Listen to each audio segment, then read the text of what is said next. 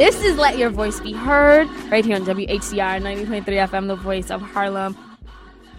The Obama administration did have some actions that they took which contributed to the rise of ISIS. So some of them were expanding and continuing George Bush policies, for instance, the surge and the drone campaign. But then some of them were sort of new actions taken by the Obama administration, but they were largely driven by Hillary Clinton. At the time, Obama was very wary of a lot of the policies he ended up endorsing, and he did it very begrudgingly, and because of pressure from Republicans, and then also pressure from within his administration from more aggressive people like Clinton. So, for instance, arming the rebels in Libya and Syria, most of Obama didn't want to do that.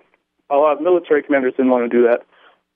But Hillary Clinton did want to do that, and she ended up winning that argument. And most of those weapons ended up in the hands of Al-Qaeda. Most of those resources ended up in the hands of Al-Qaeda. Most of the people we train have defected to either Al-Qaeda or ISIS.